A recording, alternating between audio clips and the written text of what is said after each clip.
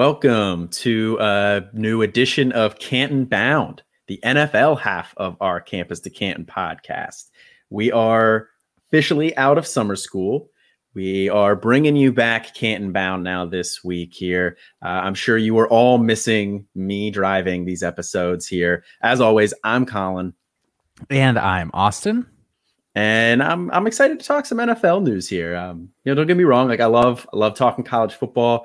I loved the summer school hat tip to you. That was your idea. But we've been talking college for 5 straight weeks. I'm excited to talk a little NFL now. Yeah, we finally have enough things to talk about that accrued over 5 weeks to do a full episode. Yeah. So some of this be a little bit of rehashing some things that's not, didn't just happen this week, but with summer school, that's what happens. Sometimes you get a little bit behind in other areas. Yeah, I didn't get to hang out with our friends all summer because we failed math. So yeah, yes. had to retake that. So here we are. I'm glad you said it was math that we failed because that's absolutely the subject we would have failed. Speak for yourself, man. I mean, evidence on the show where we are multiple times like, I'm not a math guy. And we're just talking about basic like ADP. 2 + 2. No, but I'm excited to get into it here. But as always, this podcast is part of the Fantasy Points Media Group, along with a ton of other great pods, including the True North Fantasy Podcast, the Play to Win Podcast, the Dynasty Happy Hour, Injury Prone Podcast with Dr. Edwin Porras, Dynasty Vipers, The Smoke Show, and the Fantasy Points Podcast. You can follow them on Twitter at Fantasy Points Live, or check out the Friday drops that recap the week in the Fantasy Points Media Group. But Austin, you ready to dive into some news here that we've been missing? Yeah, let's talk about some news. Why not? All right, first one. Now, for everybody, may not have remembered our last episode we talked about. We already talked about Cam Akers. So first one on this one is going to be J.K. Dobbins and the torn ACL. Austin, what are we doing with Dobbins? How far has he fallen here for you? He actually, we just updated the rankings on the website. I did go through my Canton ones and made sure that everything on the NFL side was at least, I didn't put as much thought into it as I do on the college side, but it's also how dare you, a lot fewer players. And I feel like the rankings for the NFL are a little more plentiful. So I don't put as much thought into those. He didn't move at all for me. Literally didn't drop him at all. From what I hear, people talk about, this isn't an injury that you would expect necessarily to linger long term beyond this year. I mean, I know it's medicine, crazy things can happen, but that's what at least I've read so far. And I don't think what about that situation changes beyond this year for him. It's not Aaron Jones where this would have been his last year with Aaron Rodgers, probably to bank on that value or something like that. I mean, Gus Bus is probably still going to be there next year. Lamar is still going to be there. Most of the receiving options on that team probably still going to be there. Mark Andrews, Rashad Bateman, at least the ones that we care about are still going to be there. So situationally, nothing changes. It's just another year in the future. So I think I have him as my running back 6 or 7 or something. And he did not move at all for me. He's still in that same spot. The thing about I think he's very difficult to buy though, because I think people know that. Right. This isn't the buy window. The buy window for a player is never immediately after they injure, especially in a preseason. It's mid-season when that team thinks they might be able to make that push and they're looking to get somebody to win now. And you're, maybe not in it, maybe rebuilding for the future or whatever, or maybe have a little bit of depth that you can spare where you can go get him and with an eye towards the future. Mid-season's always the time to buy somebody like that. Yeah. I actually, I have a general rule of thumb that I won't make win now moves in the off season. So I've had somebody in our home league hounding me for weeks. And my response is just always, I don't make win now moves in the off season, man. I wait. So stop messaging me. Yeah, for the most part, I agree with that. In our other home league, I did make a trade for Fitzpatrick because I thought I had a team where I had a shot at it. And then ironically, that is the league where I lost Akers and Dobbins. not looking like I have a shot at it now, but I didn't give up a lot to acquire Ryan Fitzpatrick. I just wanted a third quarterback to feel a little bit more safe about mine. But with Dobbins there, you are still the highest on him. You have him at 6. I had him at 7. I have dropped him down to 10. I moved Najee Harris, Nick Chubb, and Antonio Gibson ahead of him. He's still right there in that tier with me and those guys, but I think the extra year of production that you're going to get from them this year, and given the youth, especially of Gibson and Harris, kind of breaks that tie a little bit for me. So I didn't move him far. I still like Dobbins. I would still even take him in some startup drafts if you still have any going on, but he dropped a little bit for me. I think that's fair. I mean, I don't know how much value. It's so hard to say. I don't know how much value you lose out on just because you lose 1 year. In the grand scheme of things, obviously, you probably spent something that was worth something to get him in the first place. Whether it was a rookie first round draft pick or a top 40 startup selection. I don't know exactly what his ADP has been this offseason. So I mean, but I have a hard time believing like if you lost him, your whole season has crumbled. I know you have a team that has like him, Akers, somebody else too, right? That you've lost all of them. Hunter Henry. Okay, so if you're relying on him, you were in trouble in the first place. But I have him and Logan Thomas. So my point still stands. No, I agree. That was definitely my weakest spot on that team, but I digress. Now we move on to Gus Edwards. Obviously, big stock up here in redraft. People were kind of concerned with the split between him and Dobbins would end up being. Now you don't really have to worry about that. So I think he's going to be extremely valuable in your redraft leagues. But what are we doing with Gus Edwards in dynasty leagues here? He's a guy that I would be fine buying if I was a contender, but I wouldn't buy him today. Again, I would rather wait for him to be slightly more expensive and buy him, 6 weeks from now when it looks like my team is shaping up well and they haven't, and he's actually doing something with the role. I think what would he be worth? Like if someone was trying to sell Gus Edwards today, what would they take? A second? Probably. In 6 weeks, what is it going to take to get Gus Edwards? Probably a second. I mean, yeah. I don't think that value shifts that much unless the guy is just going fucking bonkers. I can't imagine that value changes at all. So I'm comfortable waiting because on a rebuild team, I don't care. Mm-hmm. And if I'm competing, I'm willing to wait, and maybe I have to throw in a third on top. Maybe that's the increase in value, and that seems minuscule to me. I guess maybe that there's a chance that somebody else can beat you to it, but them's the breaks. Yeah, I agree. I think right now it's worth probably a mid-second.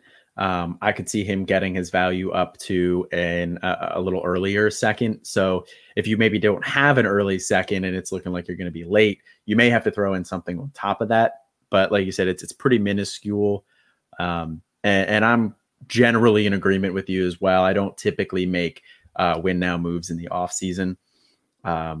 I typically try to just kind of get value in the off season wherever I can find it. And then mid season, if it looks like I'm winning, that's when I make the move. So that's when you maybe go buy Gus Edwards if it looks like you got a shot. Yep. Pretty much.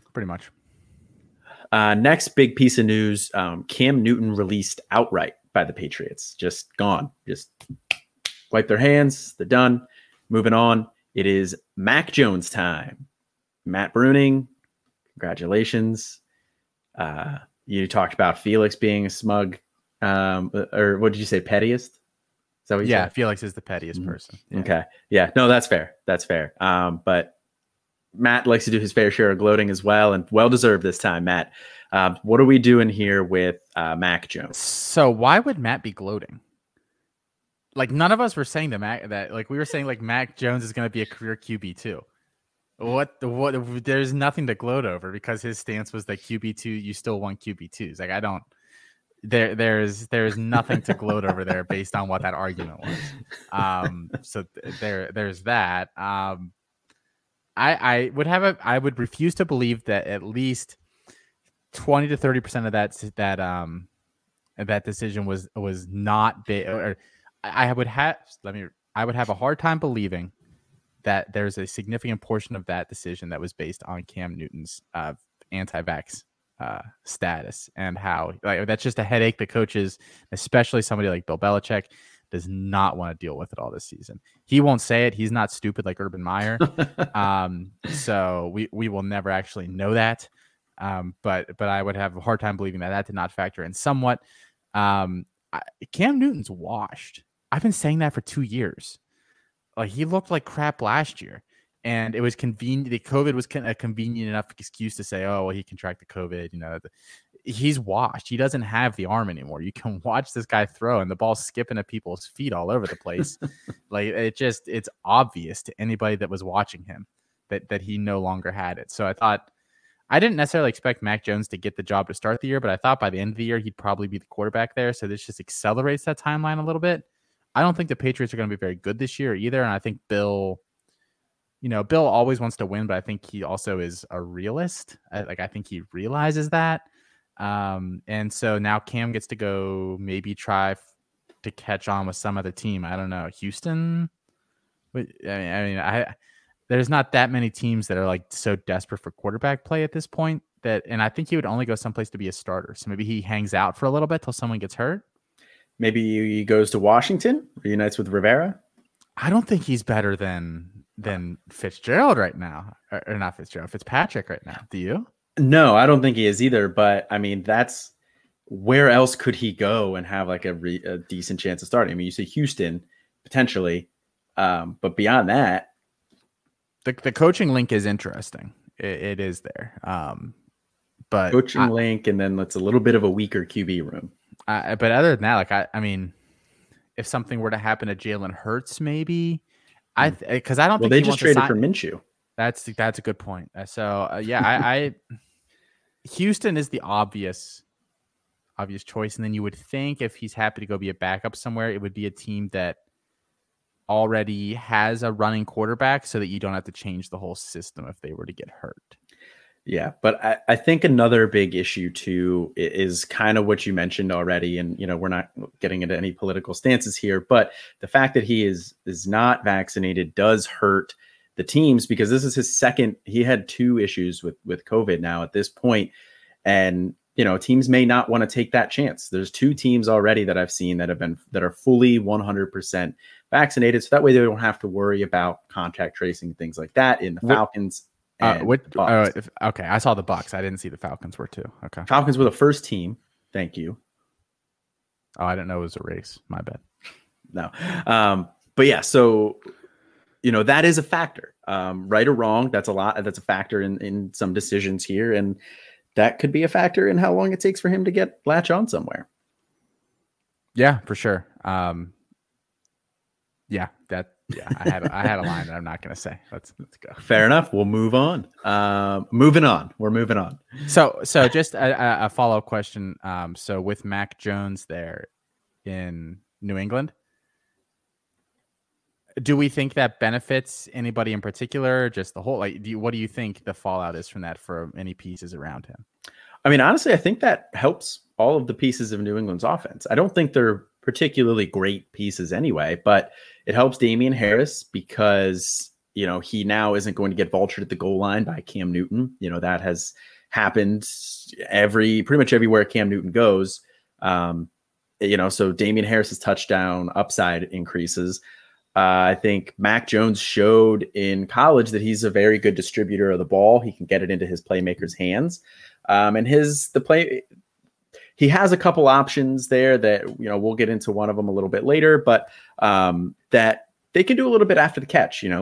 There's a couple guys that are dynamic after the catch. So if he can get them the ball, I think that helps them out as well. And then in turn, his numbers as well.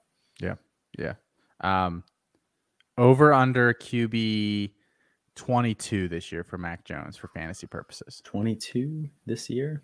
Yeah. And by over, I mean like better, like 21 right. Or higher. Yeah. Right. I'm going to take the under because I don't think the Patriots are that good this year. I don't think I don't think he's going to have enough passing volume to warrant it, and he doesn't bring much as a rusher either. So I think his ceiling is just limited in general. Now, the one thing that I think will help him is it's looking like he's likely the starter for the full year, whereas there's a couple other situations where some quarterbacks may start the season, not finish the season, vice versa. So that could play into his favor, but I'm still going to take the under. Yeah, that was my thought too, because I think Houston, I think we see two quarterbacks there start throughout the year, whether through injury or just one of them sucks and they bench them. I think we see two quarterbacks in Chicago. I think we see two quarterbacks in San Francisco. So I wouldn't be shocked if we see two quarterbacks in Washington with Heinicke. So I mean, I wouldn't be shocked if we saw two quarterbacks in New York, the Giants. Who's their backup? Mike Glennon. Oh God, no! We'll only see one quarterback there. He started some games. Yeah, the thing is that the person behind them has to either be unknown or an improvement, and I think we know that Mike Glennon sucks. So That's he is neither. He is neither of those things. It's a good point. It's a good point. Yeah, and at least Daniel Jones is mobile because that offensive line is not very good. Yeah, I mean maybe we see two in Denver. That's another one. So that's another one. That could. I'm gonna say he finishes QB 20 overall this year fantasy. So just over it. It'll be close. Like all those guys, once you get to that point, are close. But yeah. Okay, fair enough. We're moving on. Did you miss me saying that? I did. I thought so. Travis Etienne out with the dreaded Liz Frank injury. You've been seeing a lot of people talk about that. A lot of people out there now in the medical community who are also in the fantasy community, which, it's just been great for shedding some light on stuff like in these situations. I just saw he reportedly is looking at a 4-month recovery time. I think that's probably a little on the early side. By the way, other people are talking, sounds like it could be a little bit longer than that. But what are your long-term thoughts here on Etienne after that injury? I mean, isn't the whole thing with Liz Frank, if you sit out and rest it long enough, you can come back and probably be okay. But it's when you rush people back and they're giving a 4-month time frame. Man, that hire with Urban Meyer, I'm more and more convinced every day that that's going to set them back another 3 to 4 years. Because they won't cut bait quick either. They'll let him sit there and continue to just ruin it for a while. Yeah. So I mean, I'm pretty much out on that whole offense minus T-Law. Because Shenault goes early sometimes. I've taken him when he sits on there for a while, but I think he goes early a lot. And I've never really liked Chark, so I'm not big into him either. That's fair. I've definitely cooled on Chark, as you like to point out. He has the best chance to be an alpha of any of the non-alpha quarterbacks in the league, said Colin last offseason. You can't prove that. I will find the texts. But I don't think this does too much for ETN. I bumped him down a couple spots. I bumped Eckler and Sanders ahead of him. But I moved Akers and ETN down just because their injuries are a little bit more unknown, but they're still ranked RB 16 and 17 for me. So I still like them. They're just a little bit more risky than some of those other guys. So he's a similar situation as Dobbins, where probably mid-year I would look to acquire him. Sorry, I was on the phone with the phone company getting those text messages from a couple weeks ago. I think I did not move him either. I don't think you did either, but you were a little bit lower on him to begin with. A little bit, not by too much. He's right around 20 for me. I didn't move him, and I bumped Robinson up 4 spots, because he gets another year, and then that's it. I mean, the people who were saying that he has a significant role and had horrible process are just going to get lucky because of the injury.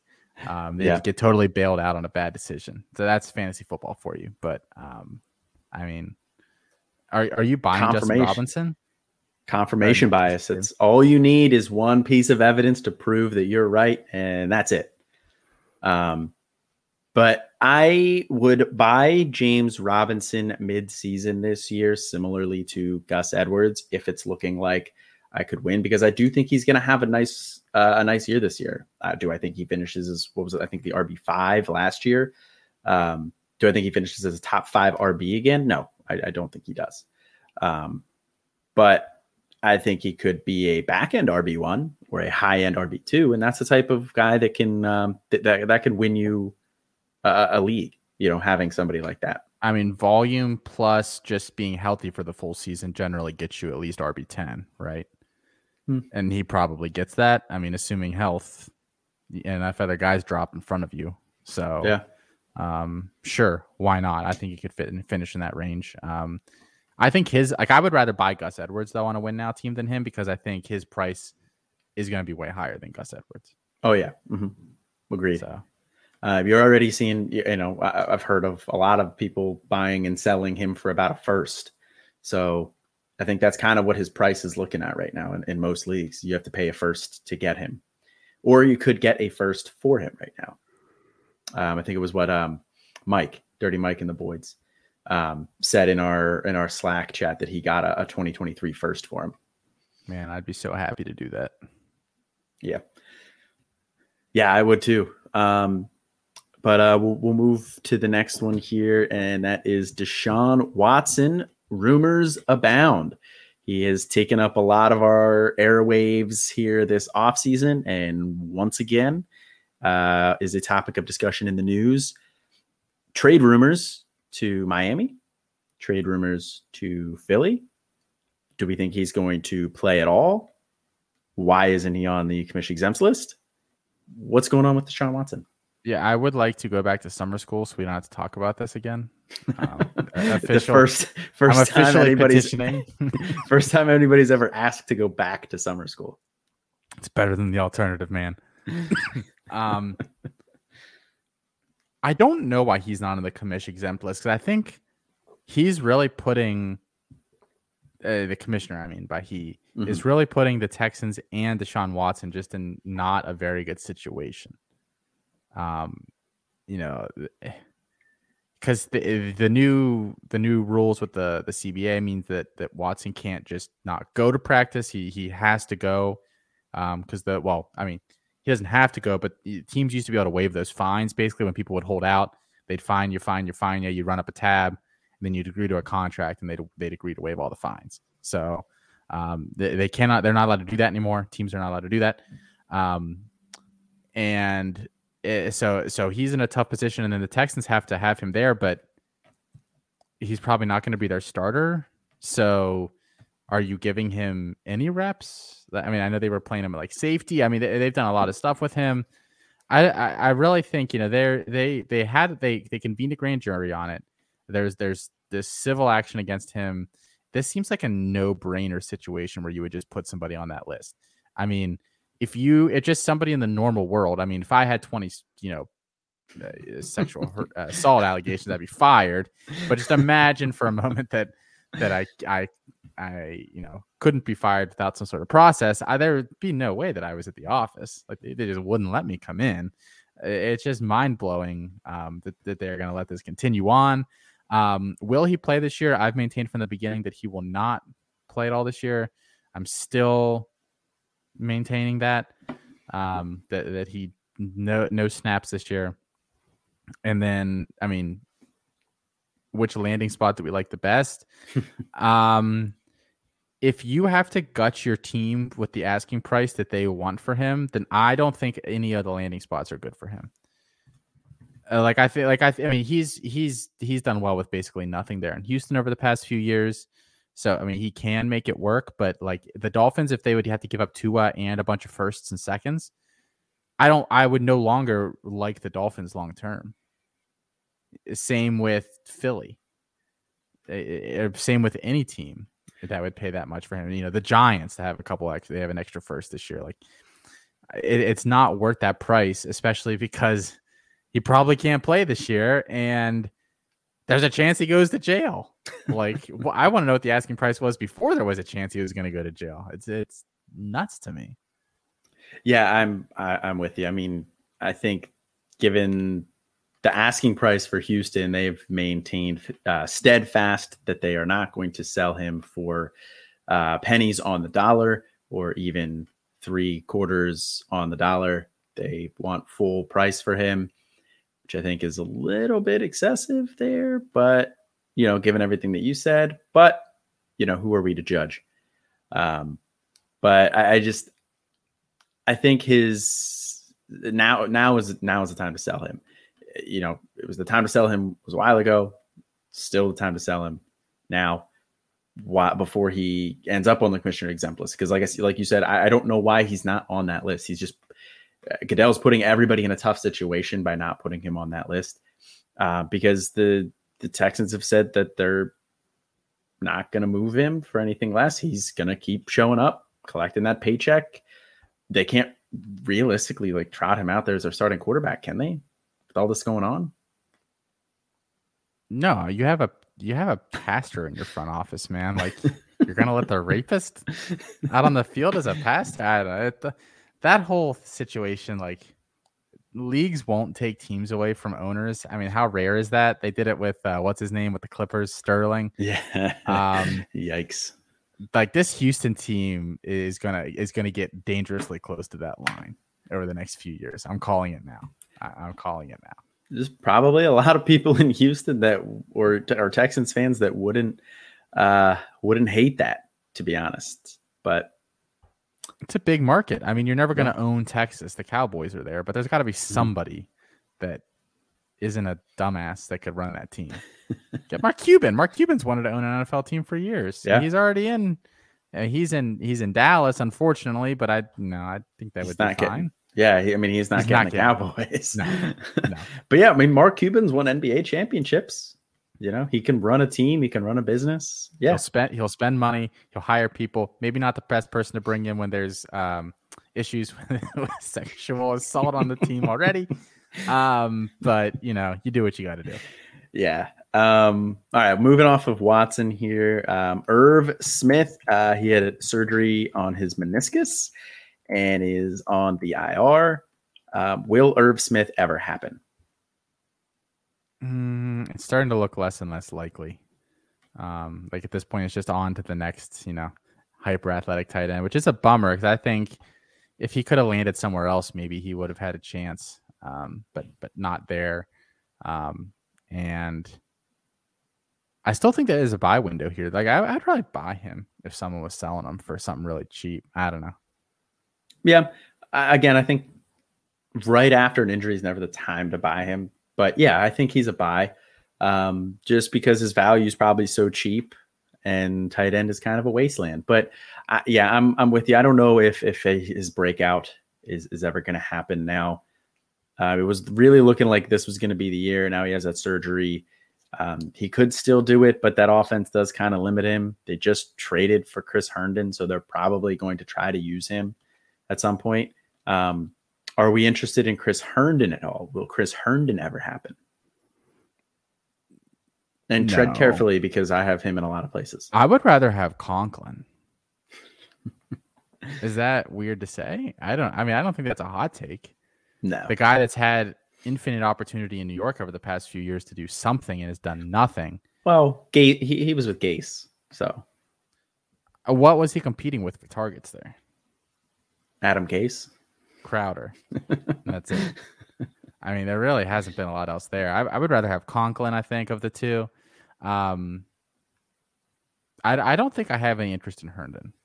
I don't know why Herndon is still like a majorly popular guy, but who was the tight end in Carolina over the past couple of years? Ian Thomas. Yes, but Ian Thomas is not. They're the same person. I'm not even convinced. Has anybody seen them? And corporate asks you to identify the difference between these two pictures. They're the same player. Same profile, same metrics statistically over the past few years. They're the same person. So if I don't want Chris Herndon, or if I don't want Ian Thomas, then I don't want Chris Herndon either. Yeah, as somebody who was a Herndon truther for a while, Herndon's not going to happen anymore. This is your selling window. If you have him, move him. Because I do agree with you. I think if you're going to go after one of those tight ends, it's Conklin. He's the guy to go after. I don't necessarily know how much of a role he'll have either.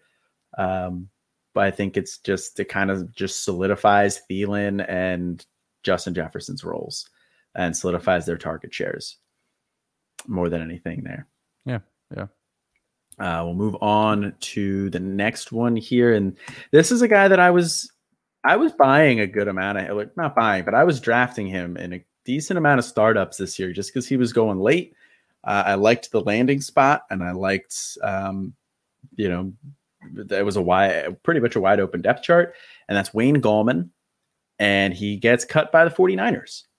I really liked that situation, like I said, but he does then get signed by my Atlanta Falcons, who do have they do have a hole there at running back. So behind Mike Davis, and Mike Davis is not particularly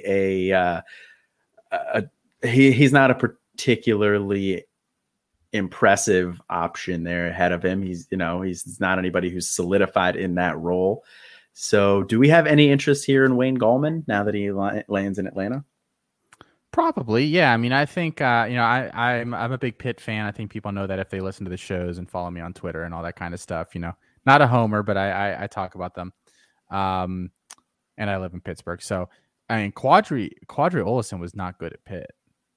He was supposedly a really nice guy. He actually, my wife for a long time worked in, like property management. She worked at a big apartment building here in Pittsburgh near Pitt's campus, and he lived there. And she said he was like the nicest guy. We'd come in and get his packages and stuff, but the guy didn't even command the backfield at Pitt on a time where Pitt's offense wasn't particularly good. So the fact that people wanted to make him a thing, he shouldn't be rostered in any dynasty league ever. No, Qadree Ollison actually just got cut today, so 3 hours ago. Perfect. Okay, so there we go with that. Yeah, I mean Mike Davis was never really like a. I don't know where he was going in redraft leagues. I don't know what his ADP got up to, but it was too high, no matter whatever the circumstances were. For 1 year, where there was a very high probability, if you looked at the depth chart behind him, that someone else was going to get signed. Le'Veon Bell is still lurking out there, people. For whatever, Le'Veon was not good last year. He really hasn't played that much over the past year too. People, Le'Veon and people like him are lurking out there. They will get signed to a lot of these teams. Todd Gurley as the season goes on. So, the fact that people just thought it was Mike Davis and he was just going to run away with this team was just totally bonkers. I would probably buy Wayne Gallman. I don't know what his price would be. Probably not much. A third, maybe. Yeah, I'd probably spend a 2022 third. I mean, next year's class isn't very good, so it's not very deep. Yeah, I agree with that. Fortunately, I don't really have that problem because, like I said, I took him in a lot of places this offseason. Good for you. Took him very late. He was one of my late options. And one of the rare situations where a guy gets cut and goes to a situation that is equally or even potentially slightly better. Yeah. I mean, it's the bodies in San Fran's backfield. It's just it's a bunch of Jags, but I mean, one Jag versus another is just difficult. Yeah. So next here we got the 49ers not naming a starting QB yet. They are pulling a college team. Would be surprised to see them slap an or on that depth chart. And it is Jimmy Garoppolo or Trey Lance. They have not named either direction yet. Which way are you thinking they end up leaning? Well, Trey Lance has the finger injury, right?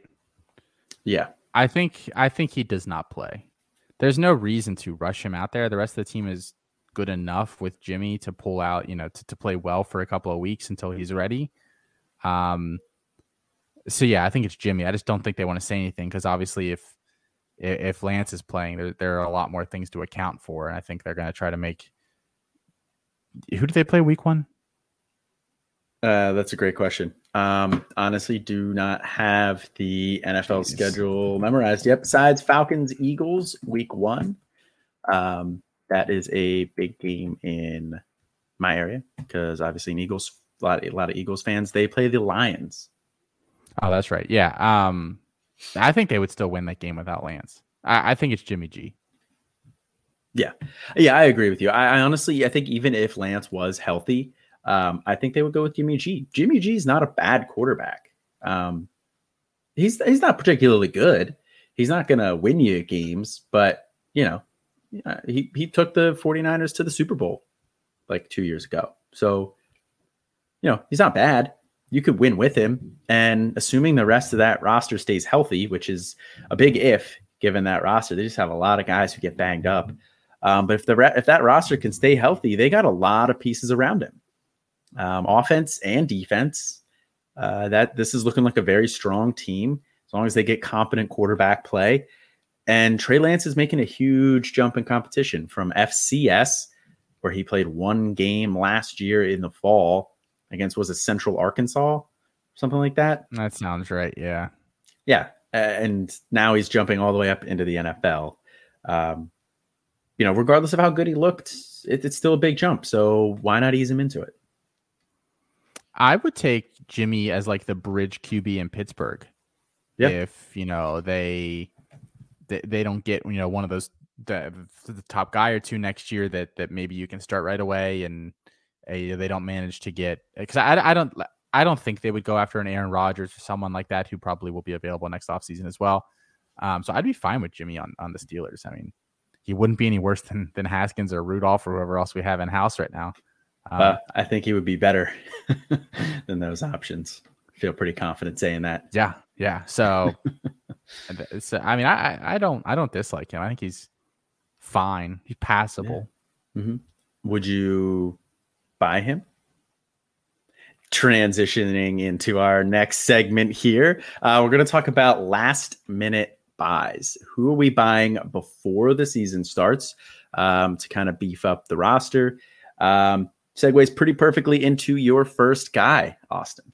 Yeah, I think Jimmy G's a screaming buy right now. I actually just took him in the, I think it's the 12-13 turn of a draft, a super flex draft that I'm doing right now. Because I think he has some games in him this year. I think if you're relying on him as, your second starter or something this year, that's not great. But I think he has career left. He's going to go somewhere else and play in the future. So I think that he's very much worth something. I mean, his value is low right now because his successor is there. As soon as he leaves there and goes somewhere else and his name the starter, the value goes up again a little bit. I mean, he's not going to be valued. He's not going to be a top 60 or 70 startup selection, but he can be right around that. And I mean, like I said, the 12th or 13th round, that's, the 150th ish guy picked. So yeah, why not? Yeah, I agree with you, actually. I think that his perceived value is a lot lower than what his actual value is right now. And like you said, it's because we already know his successor is there. We know who the next guy up is going to be in San Francisco because of the capital that they spent on him. They moved up to go get Lance. They are going to want to spend, they're going to want to develop him. And honestly, the way his contract is structured, they could have cut him this year. He only has $2.8 million in dead cap this year. For a quarterback, really not that much. And then next year, his age 31 season, $1.4 million in dead cap. So very, very easy cut candidate there. That's a trade. That's an easy trade candidate for a team. Also fair. I mean, I don't know exactly what his base salary is. I haven't looked at that as 26. Okay, maybe 27 next year. Maybe he's a cut candidate then. Never mind. I changed my mind. Well, I don't think a team's going to trade for $27 million. I think like $18 million a team would take him on. I think that's the contract that he eventually gets, especially the cap. It's going to go back up, but it's depressed this year with everything that happened. Mm-hmm. So I don't think that a team would trade for him at 26 or 27. But I think 18 to 20 is going to be that sweet spot for him. Why not trade for him and restructure? What's Fitzmagic making this year? That's a fantastic question. I think he's like 1 year, 20 million or something. Like that seems like a 1 or 2 year bridge quarterback type salary. I'm trying to look it up here real quick. Oh, 10 million. I thought he signed for a lot more than that. Shit. That's cheap. Yeah. Yeah. 3 million base salary. That's 6 million signing bonus. And then other bonuses there as well. Yeah. I mean, honestly, I think trade candidate, restructure the deal, give him, spread that out over 2 years, maybe. Give him 13 and 14 or something like that, or spread it out. That gives him also another chance to still have another contract because he'll be 33 at that point. I don't know what his value is based on the NFL. It's the quarterback market's kind of all over the place. So I don't know exactly what they would get for him, but I think if he lands in a place like Pittsburgh, his value, I think, would rebound from where it is right now. We would see him as a Derek Carr-esque type value where look at all the weapons that are there. I mean, that would buoy him right away. Yeah, absolutely. He could be Matt's favorite QB2 moving forward. Matt loves those QB2s. It's his favorite. They're league winners. So my last minute buy is a guy who's on the same team there.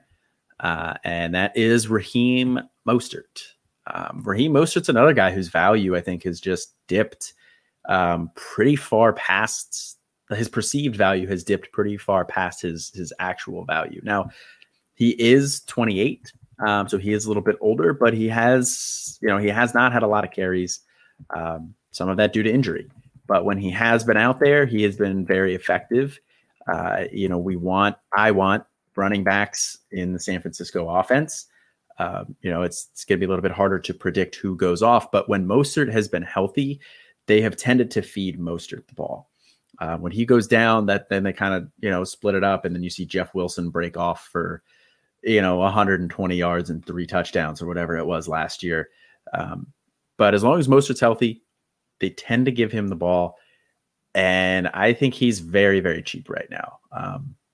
If we don't typically make win moves now in the offseason, but you could probably get him for a very late second or a third, honestly, or just as a throw-in. Yeah, I don't see why you wouldn't be able to get him for that. That seems like a fair value for him.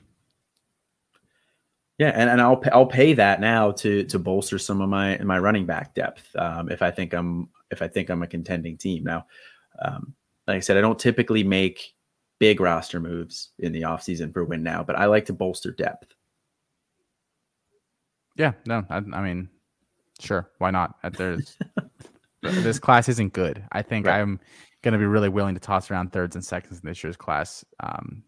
Like it's even on rebuilding teams, I think I'll probably be happy to give them away if I think I can do something. So why not? Yeah. We'll move on to your next guy here. Your last minute buy.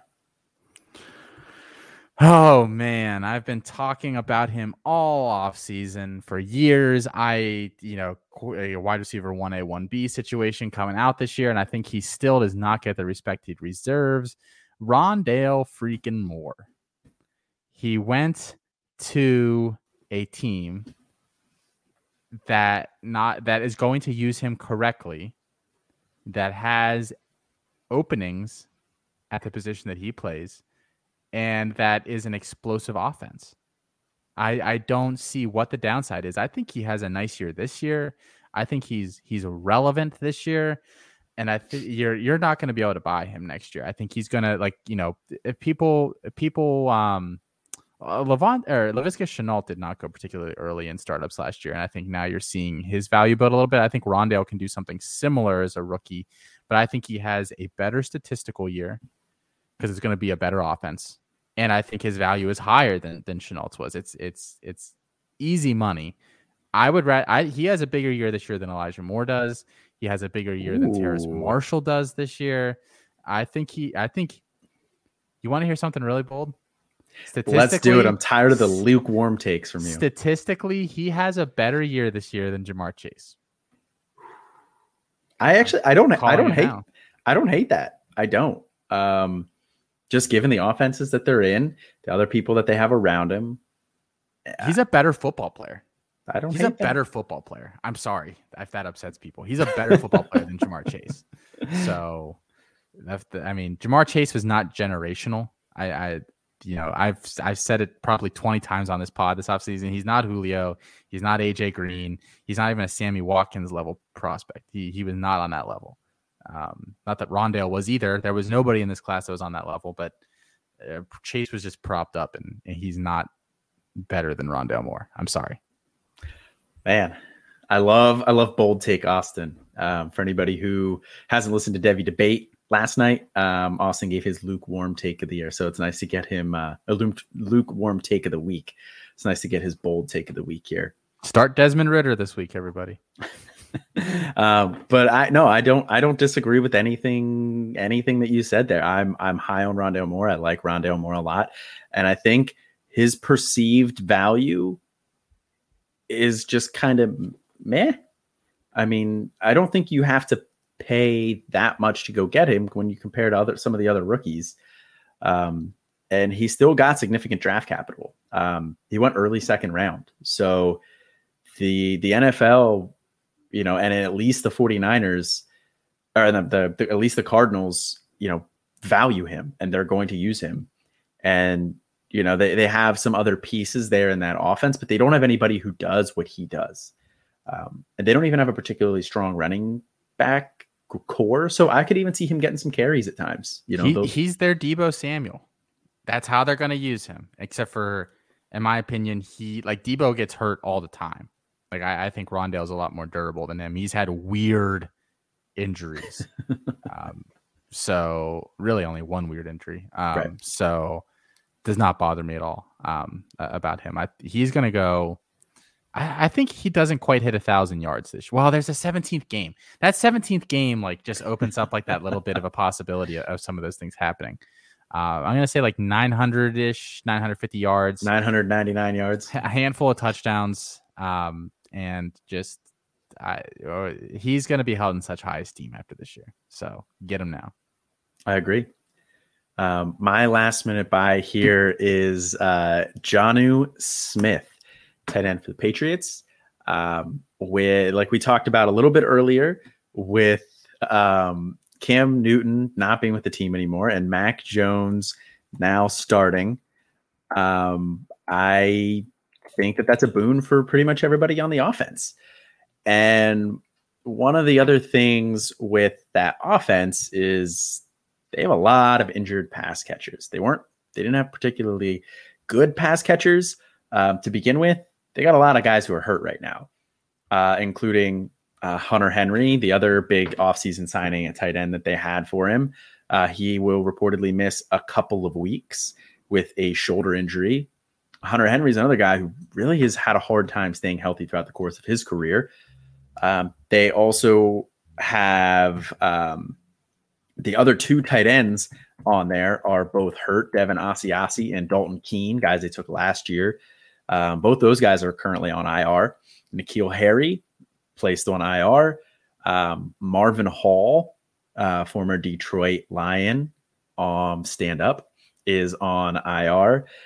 So they have Nelson Aguilar, Jacoby Myers, and Kendrick Bourne as their starting wide receivers. And are you going to look at me and tell me Jonnu Smith's not more talented than those guys?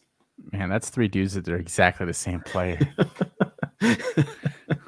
Exactly. So I think there's a lot of opportunity for Jonnu Smith. I think they can use him in a variety of ways. And I think Mac Jones just needs to get him the ball and let him do his thing. Yeah, I think he's going to have a pretty good year this year. I mean, I expect that where Jonnu thrives is that H-back type role where you're kind of just giving him, trying to get him into space, get some touches because he's tank. And I think that Bill will use him that way. And I think that's Mac's strong suit. It is just, I'm going to get the ball to a spot on time where my guy can get it and let him make a play. That's Mac Jones's strength. So yeah, that seems like a pretty good match to me. Yeah. I like Jonnu Smith a lot. He was dealing with a bit of an ankle injury himself this offseason, but it sounds like it's behind him. Full participant in practice as of last week. Looking good to go. So go get you some Jonnu Smith here before it is too late. Next segment here, we're going to do something kind of similar, but on a little bit lower of a level. We're going to talk about some of our favorite stashes right before the season starts. Guys that we think could see a significant bump in value throughout the course of the year. And just, guys that aren't going to cost you a lot right now. But guys could be worth a lot more a little bit later. So, Austin, who's your first stash here? Yeah, Khalil Herbert is the first one that I have. Not because I think that he's uber talented or, the situation is amazing or anything like that. But I still think Chicago had a bunch of running backs on their roster. And then they went out and at roster cutdowns, got rid of most of them. They waived Ryan Nall. They waived Artavis Pierce. Tariq Cohen is going to go on the PUP list. So you really only have David Montgomery, Damian Williams, and Khalil Herbert there. I think there's certainly opportunity there for him to do something. I'm not betting that he's ever amazing, but he was not he was a solid player in college, average athletic profile. It's kind of like if you just took like the average running back in the NFL from a size and athleticism perspective, I think it would just spit out Khalil Herbert. But that's okay. I mean, that's better than the alternative.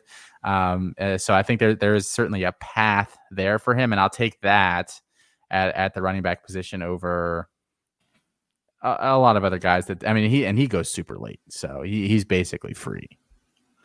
Yeah, I think that his price tag is definitely the best thing about Khalil Herbert.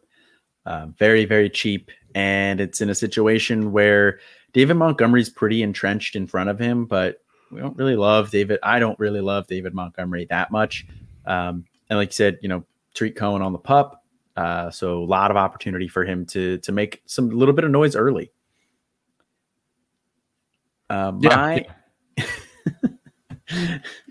You watching the game? Yes, I am. Okay. I figured. My first stash here is Captain America himself, Mr. Chris Evans. Running back for Cincinnati. That is a situation where they have Joe Mixon, who we like. If they ever decide to use him in the right way, which remains to be seen. He's a guy's, been banged up off and on throughout his career, a little bit here, a little bit there.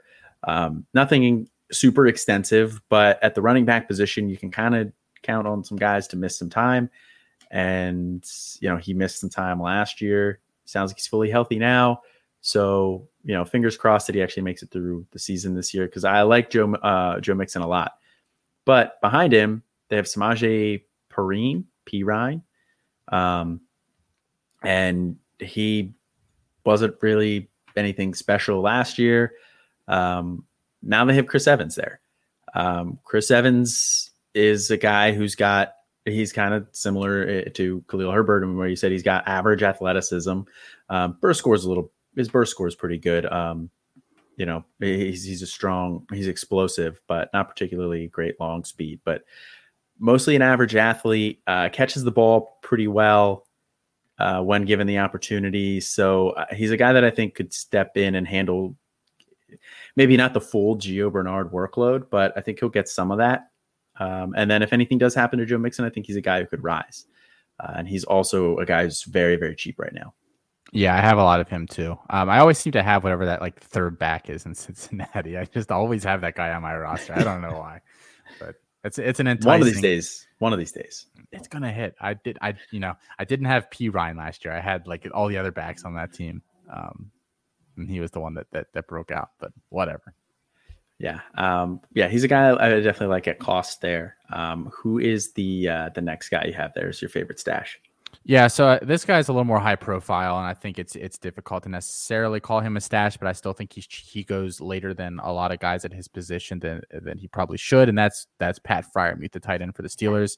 I think he has a role this year, and I'm not just saying that because he had that big game in preseason. I mean, I think by the end of the year he has surpassed Ebron. I think Ben likes him a lot. Ebron has never been what I would call consistent or reliable at any point in his career, even though he's a big athletic guy. I think Freiermuth, may not have Kyle Pitts' ceiling, but I think the words that describe him are, efficient, reliable, consistent. And he's, a better athlete than people want to give him credit for. He's a very well-rounded player. I don't think he's any worse of a prospect than TJ Hawkinson was coming out. No. Who went in the first round and everybody loves. I think he can certainly hit that, that Mark Andrews, TJ Hawkinson level value. I think he can do it within the next 2 years. And I think he's not being priced. Logan Thomas goes before him. Why? I mean, Logan Thomas had one nice year, but I'm not going to bank on that being a consistent year-over-year thing. I would take him over, like guys like that all day. Give me all the Pat Freiermuth, and I think it's like the value only goes up from where it is right now. He's another guy that will be worth more than he is next offseason. I'd be willing to almost guarantee that. Yeah, no, I completely agree. Pat Freiermuth is a guy that I've been trying to get in a lot of places. Unfortunately, in our home leagues, we have some Penn State fans, so they were on him as well. But I think the community at large is just not quite perceiving him to be as good as he actually is, because they're comparing him to Kyle Pitts, same draft class, the tight end 1, tight end 2. I don't think it's really right to compare those two guys, but I think that if Kyle Pitts was not in this class, Pat Freiermuth was in last year's class, his value would be significantly higher than what it is right now. I think both of us, we both have him, I think, in our top 10 at tight ends, I think he's inside my top 10, yeah. I don't think, I would rather have him, especially at cost, over Goddard. Yeah. I think he's a better player than Goddard is. I'd rather have him than Mike Gesicki. Any of those level tight ends. I think he just possesses more upside than any of them. Yeah, absolutely. And the competition, like Goddard, every year we say Ertz is going to leave, and he never leaves. And Ertz is a better player than Eric Ebron. Yeah, I completely agree. And then Pittsburgh's an area that they know how to utilize the tight end.